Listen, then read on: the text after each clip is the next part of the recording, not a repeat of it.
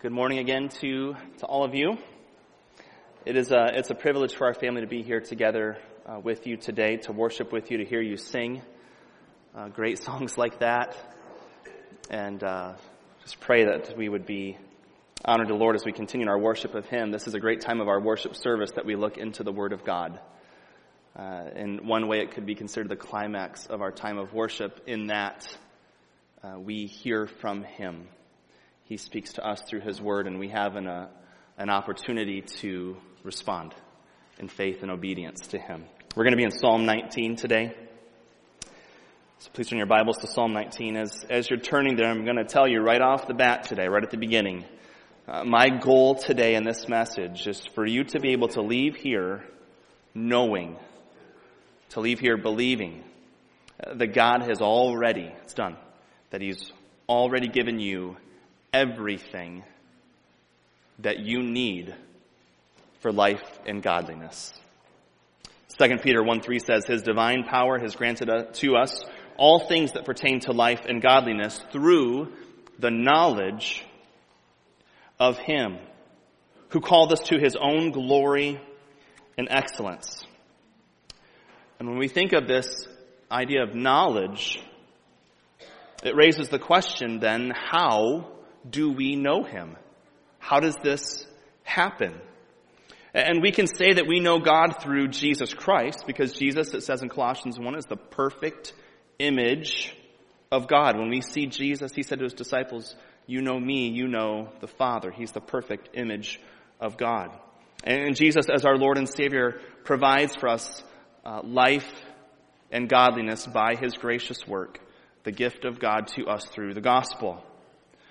God has also revealed Himself to us through what is called general revelation, meaning that God's revealed Himself to us through His created world, the universe, what we see, what we sung about this morning. But there's limits to this that can only accomplish so much. We're going to see that today in Scripture. And then finally, God has in specificity. He's revealed Himself to us through what's called special revelation. So general revelation and special revelation. And this is God's revelation to us through His Word. So an easy way to think about that, general revelation, God's revelation to us through His world, His created world. Special revelation, God's revelation to us through His Word. Okay? So we're going to see this all today as we look through Psalm 19. Please follow along as I read through this psalm. Starting in verse 1, it says, The heavens declare the glory of God. The sky above proclaims His handiwork. Day to day pours out speech, and night to night reveals knowledge. There is no speech, nor are there words whose voice is not heard. Their voice goes out through all the earth, and their words to the end of the world. In them He has set a tent for the sun, which comes out like a bridegroom leaving his chamber, and like a strong man runs its course with joy. Its rising is from the end of the heavens, and its circuit to the end of them, and there is nothing hidden from its heat. The law of the Lord is perfect, reviving the soul. The testimony of the Lord is sure, making wise the simple. The precepts of the Lord are right, rejoicing the heart. The commandment of the Lord is pure, enlightening the eyes. The fear of the Lord is clean, enduring forever. The rules of the Lord are true and righteous altogether. More to be desired are they than gold, even much fine gold. Sweeter also than honey and drippings from the honeycomb. Moreover, by them is your servant warned. In keeping them there is great reward. Who can discern his errors? Declare me innocent from hidden faults. Keep back your servant also from presumptuous sins. Let them not have dominion over me. Then I shall be blameless and innocent of great transgression. Let the words of my mouth and the meditation of my heart be acceptable in your sight, O Lord, my rock and my redeemer. Let's pray before we go into the word here today. Father, we do thank you and praise you. We are here today, your created beings on your created earth, and we look and see what you have done, and we know and must acknowledge that you are marvelous, that you are glorious. And Lord, we get to see today into your written word, and we find all of these things to be true again, and to see the specifics of your goodness and your righteousness and your holiness, and not just the acknowledgement that you're there, but how you're there and why you're there, and the relationship that we can have with you. And so, God, I pray that you would help us today, knowing that you are not a God who needs counsel. God, may we be humble and receive your counsel to us. And God, where we need to change and grow, give us humility to do so, and to be encouraged and to believe and have all confidence in the credibility and accuracy and faithfulness of your word, so that we can know you better and be pleasing to you in our life. And we pray this in Christ's name. Amen. Let's go ahead and look at these first 6 verses. These 6 verses, if you notice as we're reading through these, detail to us information about general revelation, God revealing himself to us through his word. It says, the heavens, so all of the universe, declare the glory of God. That's what it declares, the glory of God. And the sky above, if you think about Genesis 1 and the creation account, think of that as just as the expanse. So when we look up into the expanse, into the sky above, what do we see? And it's not just our atmosphere, but we get to see what goes beyond, don't we? So all that we see out beyond, all of that proclaims his handiwork. And the idea of handiwork, that's like craftsmanship, isn't it? It's skill. There's detail to that. There's design.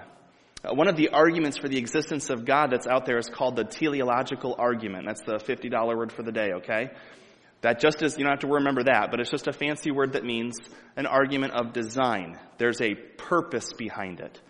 Everything was designed with an end in mind, okay?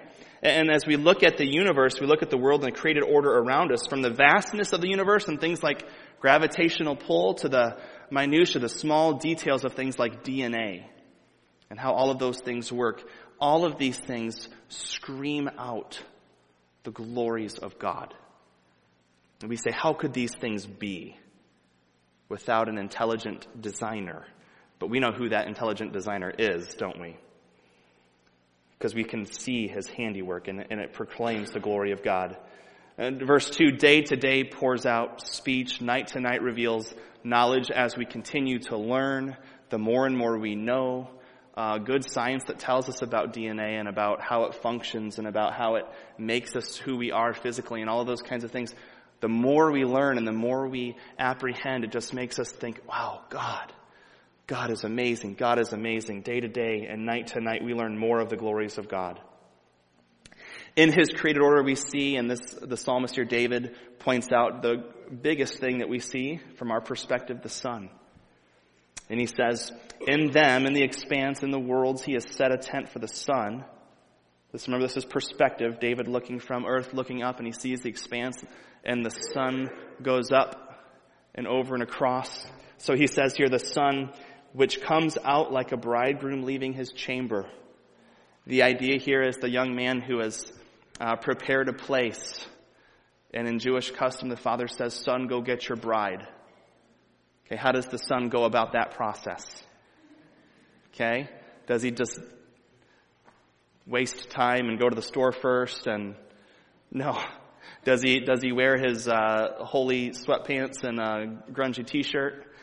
When you go to a wedding, what do you see that groom ready to do?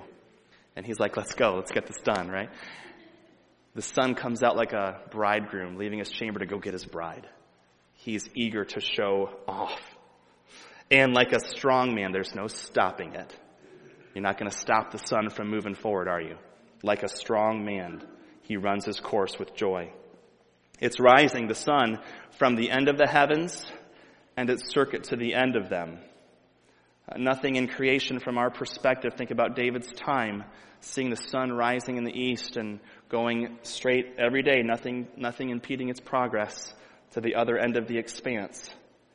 And if that's all it means, that's good enough, right? That's pretty impressive as it is. We know how all that works, right? We're the ones spinning. But even if the Bible was ahead of its time, and David was onto something more than just what the sun appears to be doing, think about this. We know that the sun moves 500,000 miles per hour. The sun is not stationary.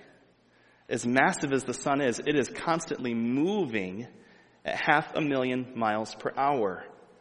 And it's orbiting in its place around the Milky Way galaxy. And it would take, figure this out, it would take 230 million years. So if you think of that massive sun going that fast and taking 230 million years to make it around this galaxy, does that make God look smaller to you or bigger to you? This is why day to day, night to night, the more we learn, the bigger God seems to get. And let's think about this now. Does that mean that we're appreciating God for what he is, or does that mean we still have a ways to go before we even can begin to glimpse the glory, the greatness, the power of God? It says here, nothing is hidden from its heat. And God spoke it into existence. Instantaneous. Did he have to think for a long time and plan it and drop all the prints and everything and get it checked and edited and then okay, let's start doing this thing? No, the intelligence of our God. In eternity, and a moment comes and he says, let there be. And it's there. Amazing. The greatness of our God. So, we know from these 6 verses that when every person looks at creation, the glory of God is revealed to him or to her. But what does this, the question is, what does this accomplish? As amazing as that is, as much as that will blow our minds, what does it actually accomplish in the life of a person? Is this knowledge enough for a person to simply see creation and know that there's a God who's glorious? Is there more to it? What can we learn? And Scripture speaks to this. So this is in Romans 1. If you want to turn to Romans 1 with me real quick, we're going to look at verses 18 through 21 to see Scripture's answer to the question, what does general revelation accomplish in the heart of man? So Romans 1, starting in verse 18, says, for the wrath of God is revealed from heaven against all ungodliness and unrighteousness of men, who by their unrighteousness suppress the truth. For what can be known about God is plain to them, because God has shown it to them. For his invisible attributes, namely his eternal power, so eternality, his power, his divine nature, that there is a God who is divine. These things have been clearly perceived. And what did this passage say to how many people? All. Every single human being who has ever lived or who will ever live clearly perceives, if nothing more, that there is a God who is eternally powerful and of a divine nature. That's why the Psalms say the fool has said in his heart, there is no God. It says that this is true ever since the creation of the world and the things that have been made, so they are without excuse. For although they knew God, they did not honor him as God or give thanks to him, but they became futile in their thinking, and their foolish hearts were darkened. Claiming to be wise, they became fools and exchanged the glory of the immortal God. Because they didn't want him and because they rejected him, they exchanged his glory for images. Remember, the word images doesn't just mean clay pots or wooden structures. It's something that's supposed to represent. Jesus Christ is the perfect image of God. So anything that we put in the place of God, there is an exchange of glory that is rightly due to him. There was an exchange of that glory for images resembling mortal man and birds and animals and creeping things. You see the descending order there? Even those. This is what we've done. We see that the condition of man in this passage is unrighteous, that he suppresses the truth, that we have eternal power and divine nature, seen clearly in the glory of God, that all men there are without excuse. And this rejection of God in general revelation is grounds for condemnation. If we think about this now, okay, what does a person have to reject in order to earn condemnation? This is not a fun thing to talk about, but it's here in Romans 1. Every man, woman, and child knows the glory of God from creation, and they reject it. And they refuse to allow him to be their Lord. Not knowing even the rest of the details, they reject what they know. And this says it's grounds then for condemnation. Man exchanges what he knows for what he would prefer. This is the exchange. In his darkness and the sin of his heart, he'd rather follow his own designer God that allows him to do the things that he wants to do, that will give him the things that he wants to have. This has been done throughout history. Think about the Tower of Babel. What were they doing at the Tower of Babel? God had given the command after the flood, man, be fruitful and multiply and spread over all the earth. In that passage, they literally get together and say, let us make a name for ourselves so that we don't have to be fruitful and multiply and spread all over the earth. They made a God for themselves to give themselves their own commands that they wanted to follow. That is no God. But in the darkness of our hearts and the futility of our minds, we make these things for ourselves. Today, a growing religion that we don't think of it as a religion, but it's humanism. Humanism. We might call it atheism. That there is no God, but then who is God if there is no God? What is the greatest and most glorious thing? And the default answer is man. And so man is the end. And if I'm the greatest, and if you're the greatest, and if you're the greatest, then we all get to decide what's right and what's wrong for me. And does that sound like our culture today? That's where we are. This is the religion that's being preached all over our culture, and we must be alert to its allure because it'll grab our hearts, and it'll grab it quickly. So this means that if we all had general revelation, we all would be condemned. If that's all we had. If that's all we had was general revelation, all we could see is creation, all we could see was the expanse of the heavens, and we knew there was a God and there was nothing more than that, we would have nothing but condemnation because we would, in our nature, reject him and exchange the glory for something that met my wrongly felt needs. So, praise God, that's not the end of Psalm 19. There's more to come. In the next 3 verses, we're going to see 6 different descriptive names for the Word of God. We're going to see 6 different adjectives describing the Word of God. We're also going to see 6 different results of the knowledge and application of the Word of God. Remember, the Psalms are song lyrics, basically. This is poetry. And so we're going to see this repetition 6 times in each of these things. Notice also in verses 7 through 9 that we see 6 times the words of the Lord, of the Lord, of the Lord, in every one of those instances.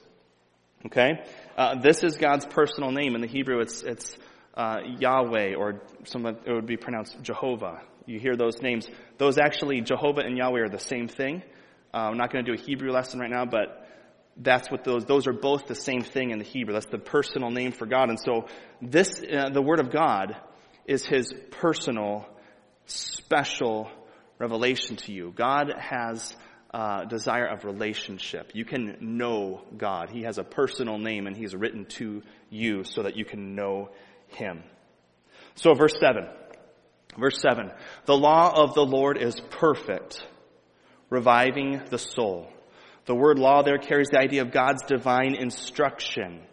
He is, through the word, teaching us to know how to live life. He's teaching us to know how to live life. And the word perfect means without blemish, certainly, but it also carries the idea of not lacking. The Word of God is complete. It's comprehensive. There's nothing it doesn't cover that we need to know. There's nothing missing or lacking in God's word. He's given us everything. Think about 2 Timothy 3:16 and 17. It says, all scripture is breathed out by God and is profitable for teaching, for reproof, for correction, and for training in righteousness. Verse 17, that the man of God may be complete and equipped for every good work. And the law of the Lord revives the soul. The soul there is word for inner man. The Bible uses a lot of different words to relate to the immaterial, the inner man. Things like soul or maybe heart, mind, our spirit. All these words relating to the inner man. The law of the Lord revives that. Brings life to it. The idea is here being transformed. Being transformed. Think of Romans 10:17 says, so faith comes from hearing, and hearing through the word of Christ. John 17:17 says, sanctify them in the truth. Your word is truth. Romans 12:2, do not be conformed to this world, but be transformed by the renewal of your mind. So the word of God has every instruction that we could ever need to change us and to lead us to a totally transformed life. And that's just the first of 6. The next says, the testimony of the Lord is sure, making wise the simple. We know the word testimony. It's the idea of giving a witness. This is God's witness to us. It's the who, what, when, where, why, and how of God that we find given to us in Scripture so that we can know Him. And this testimony is sure. We think of words like assure and insure and all of those kinds of things. Sure is the idea here that God's word is reliable, it's true, it's able to be followed. This word gives us God's guarantee, His promise to us. And what will it accomplish here? It makes wise the simple. And this word carries the idea of a door hanging ajar. The door, as our doors of the sanctuary, the auditorium here are right now. The door just hanging ajar. It's wide open, okay? So think about this on your mind. Do you want to have a door on your mind that's just swinging ajar? That's just hanging there open? This isn't a good idea. This means that we would be lacking in discernment. We don't know when to shut the door. What we're letting in and what we're stopping. Does that make sense? We don't want to have that kind of a open mind, if that's the definition of an open mind. There are some things that we need to be closed-minded about. I remember Pilate asking Jesus, what is truth?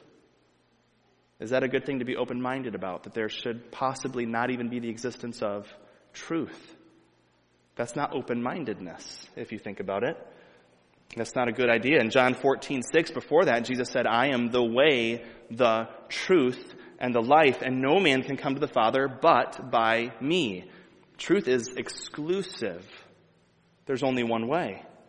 So definitely there's things we need to be closed-minded about. Another definition for truth is that which corresponds with reality. This pulpit is here right now. It's not here. It cannot be both here and not here at the same time. Would you agree with that? Mind blown. Truth is that which corresponds with reality. So there can't be a both and. There's no such thing by definition as alternate realities. Okay? There's no such thing. So we can have confidence in the Word. It is truth. It is reality, and God guarantees it as such. So then we think about this idea of wisdom, making wise the simple. Wisdom then is having discernment and understanding. But then here's the next step that results in being skilled at living. Wisdom is a little bit distinct from knowledge. We can know a lot of things, and we can kill it on a Bible trivial pursuit or something like that. But it is a trivial pursuit if it doesn't change us. Wisdom is taking that knowledge and applying it to our lives and making us pleasing to God in the things that we do. Moving on to verse 8. The precepts of the Lord are right, rejoicing the heart. Precepts, the idea here is statutes or principles that we find in Scripture, are doctrines that come from Scripture, these precepts that God gives to us. These are the things that we believe that direct us and that guide our actions. And it says that those precepts are right. They're right where they ought to be. It's like a straight path. That's the terminology here. It gives us a straight path. God's Word teaches us precepts that guide and direct us on that straight path, which then results in a heart that rejoices. Okay, remember that the word, the heart, is the inner man, our thinking and our desires. Those of you that were here for the Sunday school hour, do you see where we're going with this? What just happened in this passage? Precepts of the Lord changing our thinking, which then results in a change of our desires. We then walk the straight path, and the result of that is a joyful heart. We feel how we feel often because we have done what we have done, and we do what we do because we want what we want. We want what we want because we think how we think. That's how God's designed us. And here it is again in Psalm 19. It's all over the place. Look at, don't have to look here, but Genesis 4:7, the way the NASB translates that is, this is when Cain is angry that God accepted Abel's offering, but not his. Remember, Abel gave the sacrificial lamb, and Cain tried to give the fruit of the ground, and God had favor on Abel's offering and not on Cain's. Remember this story, this narrative from Genesis 4? And God confronts Cain and says, Cain, why are you angry? And the literal wording there is, why has your face fallen? You know what that's talking about, right? When somebody's face is fallen, you know what's happened. Are they super happy? No, there's something wrong. There's depression, or there's anger, there's anxieties. And Cain complains.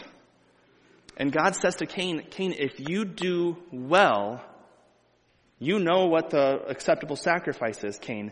If you do well, the literal translation would be, would your countenance not be lifted?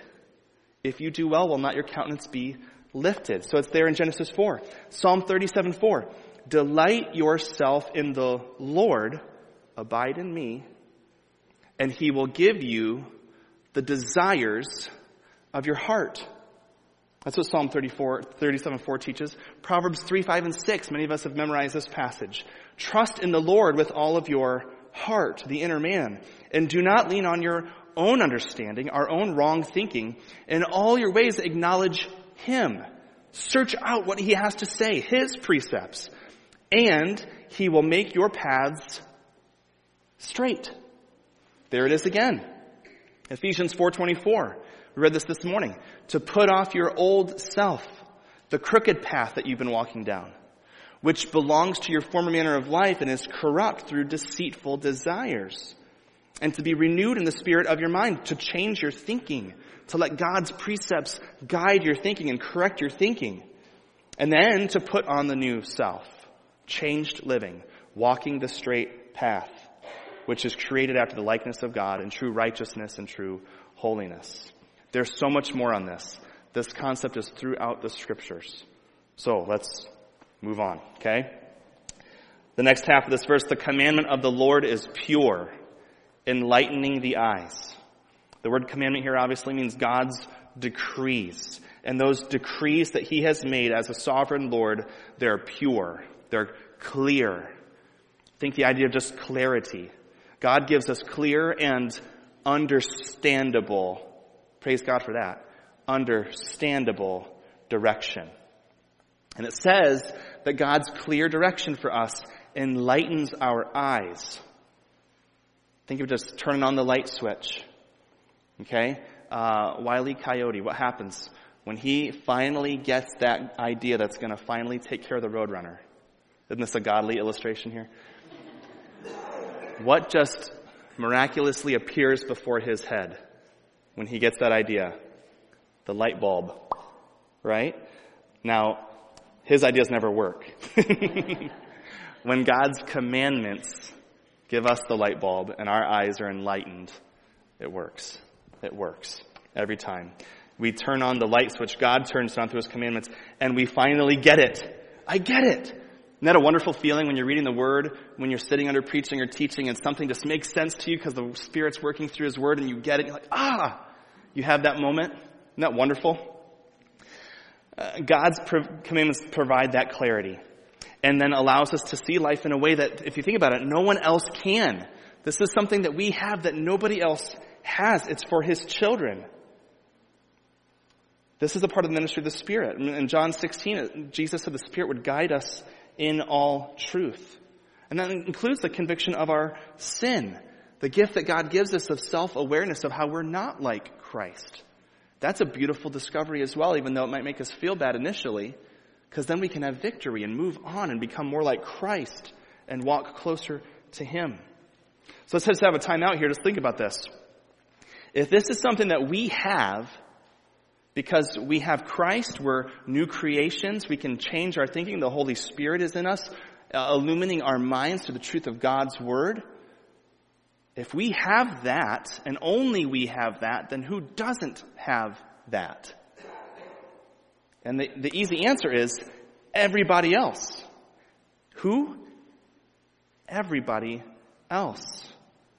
How often do we think, how in the world would somebody do something like that? We had those thoughts this week, even as we hear news from the school in Texas. How could somebody ever do something like that? How in the world? And Christians, what's the answer? So we're in the world. It certainly doesn't make it right. It's still entirely wrong, and it saddens us.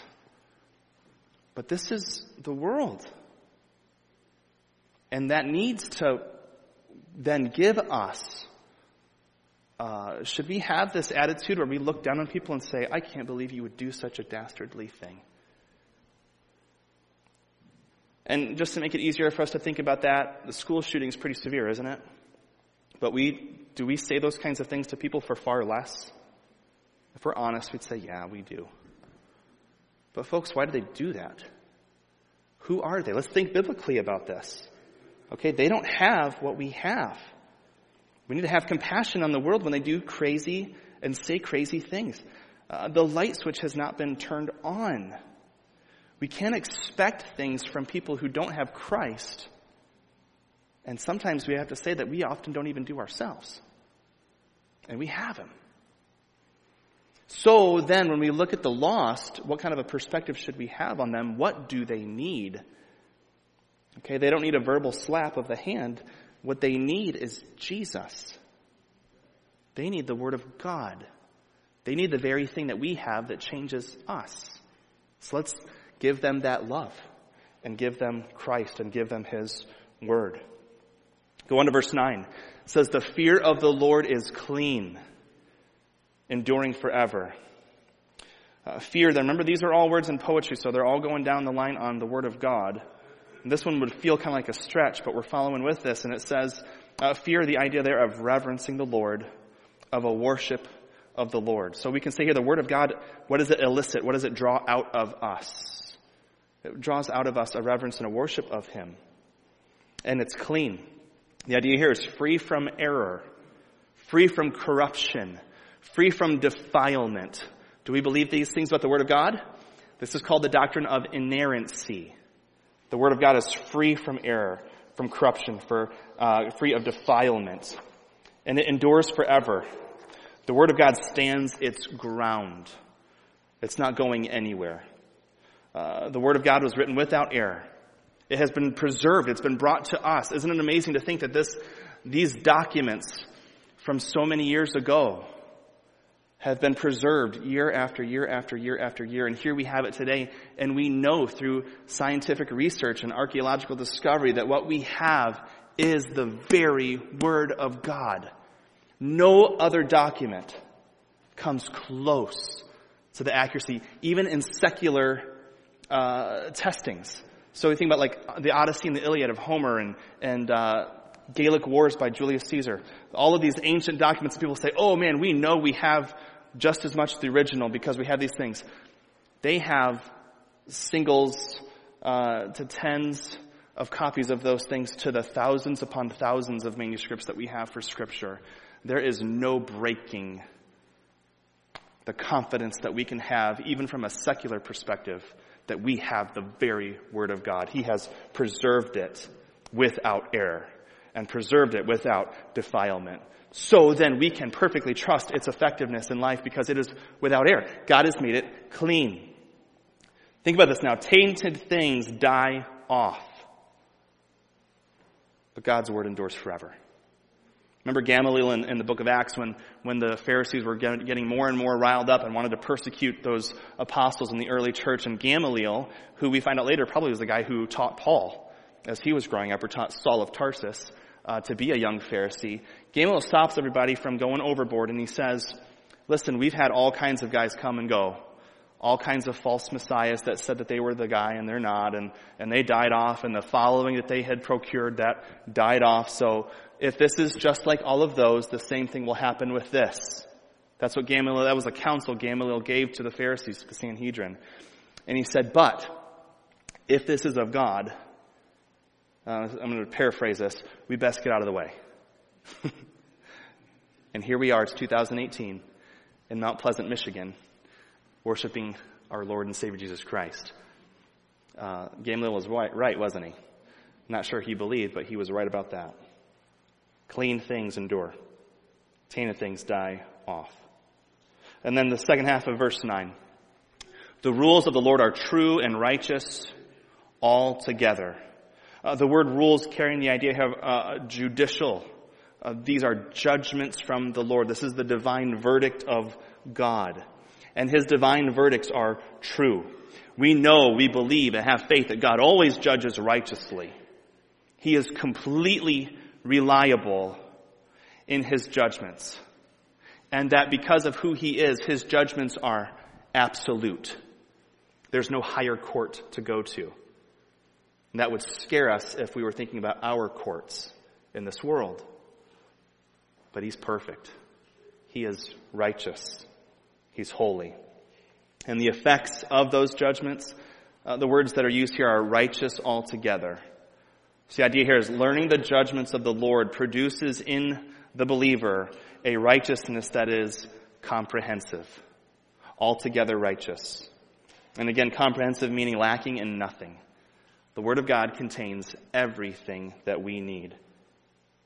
So as we take these verses in summary, the Word of God contains never changing, always absolutely perfect instruction, testimony, principles, commandments, and judgments that are perfect, reliable, right, without error, and true, which results in our worship, our transformation, our increase of wisdom and understanding and joy.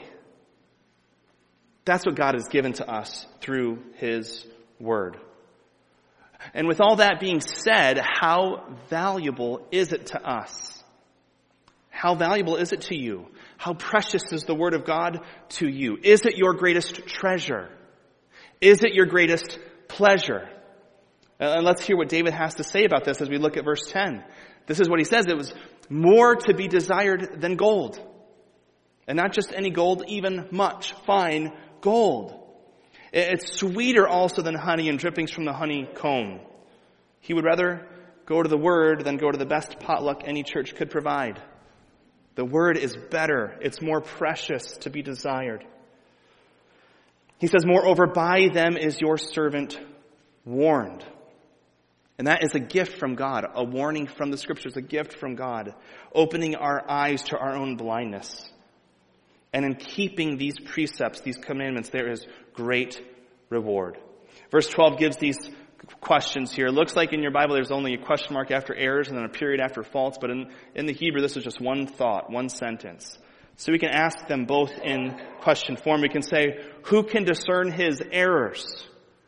If we look back to the idea of the limitations of general revelation and then the detail of special revelation, without the Word of God, who can discern his errors? And what's the answer? No one. No one can. Declare me from innocent or hidden faults. Who can declare me innocent from hidden faults? Without special revelation, no one. No one can. He says, then keep back your servant also from presumptuous sins. The word presumptuous there meaning the idea of that word is failing to observe the limits.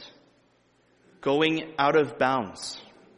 Have you ever seen like a kindergarten basketball game and the little ones don't even know what they're doing or where they're going, and they take the ball and they just run around the court with it, and they kind of do like a football pose, and they run right out of bounds, and they're just as happy as they were when they were in bounds.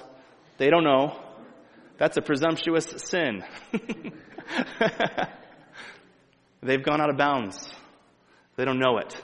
And the referee lovingly gives them some special revelation, doesn't he? You got to stay in the line there, okay? That's the idea of this verse. Let those things not have dominion over me, a slavery to sin.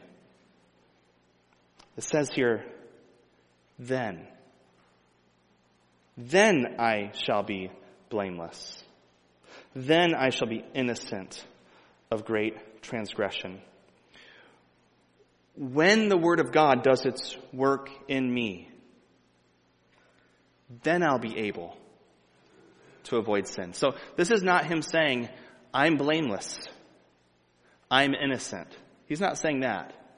He's saying, I didn't have the tools to pursue blamelessness or innocence, to be avoiding transgression until you gave me your word. Now, as I take it in and as your words abide in me, now I can have this pursuit of blamelessness and being innocent of great transgression. So, since the Word of God is all of this that we've been looking at and seeing today, since the Word of God is to be valued and treasured as much as can be,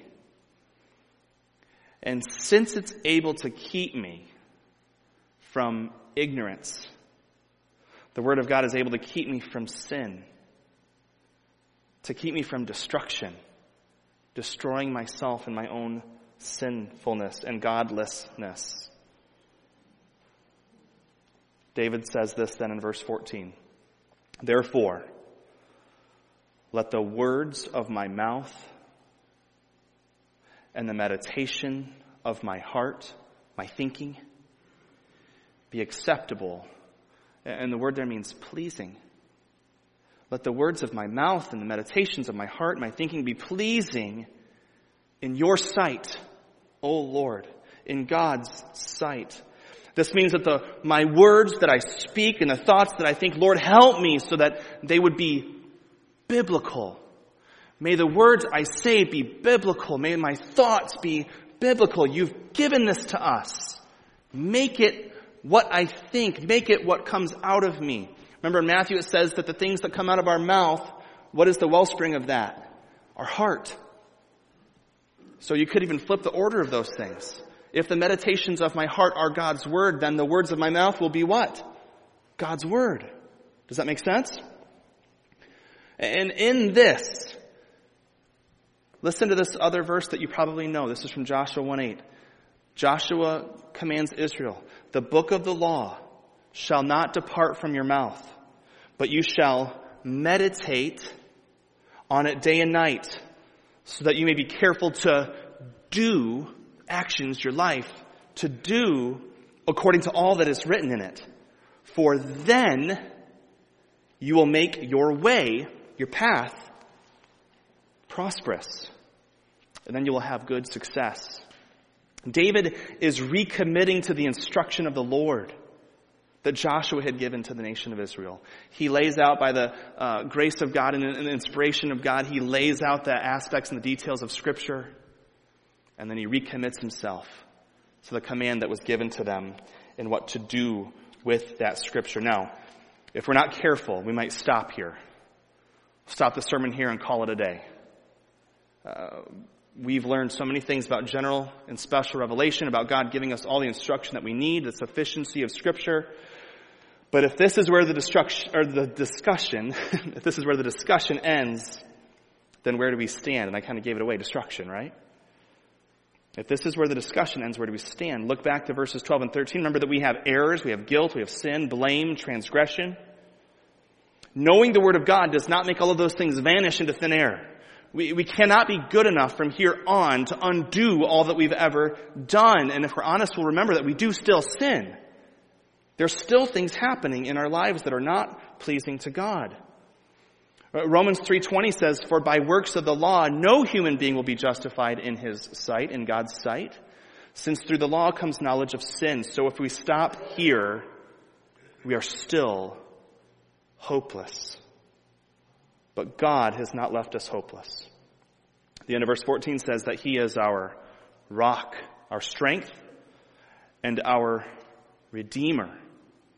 He's purchased us, and at a great price. Through general revelation comes condemnation, and through special revelation, without Christ comes only the knowledge of our sin.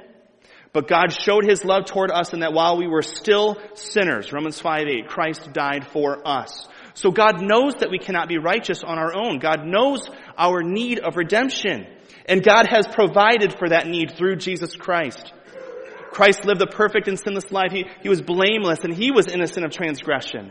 Christ died, the just for the unjust, so that God's righteous wrath that we deserve would be poured out on Him, on Christ, our substitute, our sacrificial lamb. And then God uses the Word and the Spirit to open our blind eyes to our need and to bring us to repentance and faith, and that our salvation places us in Christ. Then He becomes our Redeemer. Then He becomes our strength, our rock, our fortress. Then we are made a new creation in Christ Jesus. Then we are freed from our slavery to sin and become servants from the heart, our own desire to the Lord. Then we have the gift of the Holy Spirit to guide us in all truth that God has given to us in His Word. Then we can understand the Scriptures. Then we can even apply those Scriptures. And our thoughts, our words, and our actions, our lives, can then be pleasing to Him. None of this is possible outside of Christ. If we get rid of the last verse of Psalm 19, we are of all men to be pitied, because we'll fail all the time. Praise God for the glorious gift of grace through Jesus Christ. Our God has given us everything that we need for life and godliness. So let's abide in Him. Go to the Scriptures so His Word's can abide in us. And then, church, let's be pleasing to Him. Let's pray together. Father, we do thank You. Thank You for Your gift of Christ. Thank You for giving us Jesus. Thank You for giving us forgiveness of our sin. Thank You for allowing us in Christ to have the power, freedom, to be able to live a life that's pleasing to You. And God, thank You for giving us Your Word so that we would know what that looks like, so we would know who You are, Your nature, Your desires, Your commandments, Your precepts. And God, thank You for the promise that if we will allow these words to abide in us, that we will have everything we need to walk a straight path, and that in that straight path there will be joy, and that we'll have fellowship with You. God, may we never desire anything else more than that. And we pray this in Christ's name. Amen.